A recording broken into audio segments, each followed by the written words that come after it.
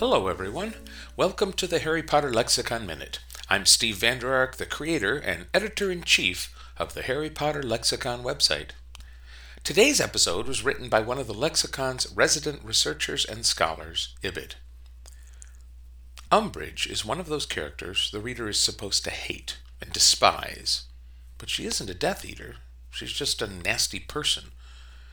Sirius sums this up well by saying, "The world isn't split into good people and Death Eaters," and Umbridge is the perfect embodiment of this maxim, showing the nuance that Rowling can give to her characters.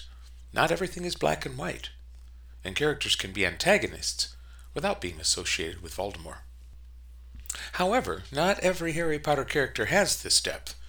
In the third book, we are introduced to Macnair, the Ministry of Magic executioner, who's tasked with killing Buckbeak. The books show him as a little bit too bloodthirsty, and obviously Harry, and us the readers, dislike him because of what he's there to do. Surely this is just narrator bias, though, right? Nope, in the next book we learn he is literally a Death Eater, too. And in Rowling's original outline of the fifth book, he's the most mentioned Death Eater after Lucius. If he's not a good person, even if only from the limited viewpoint of the protagonist, then clearly he must be a Death Eater, and Rowling confirms this. Some characters really are that one-dimensional. That's it for this Harry Potter Lexicon Minute.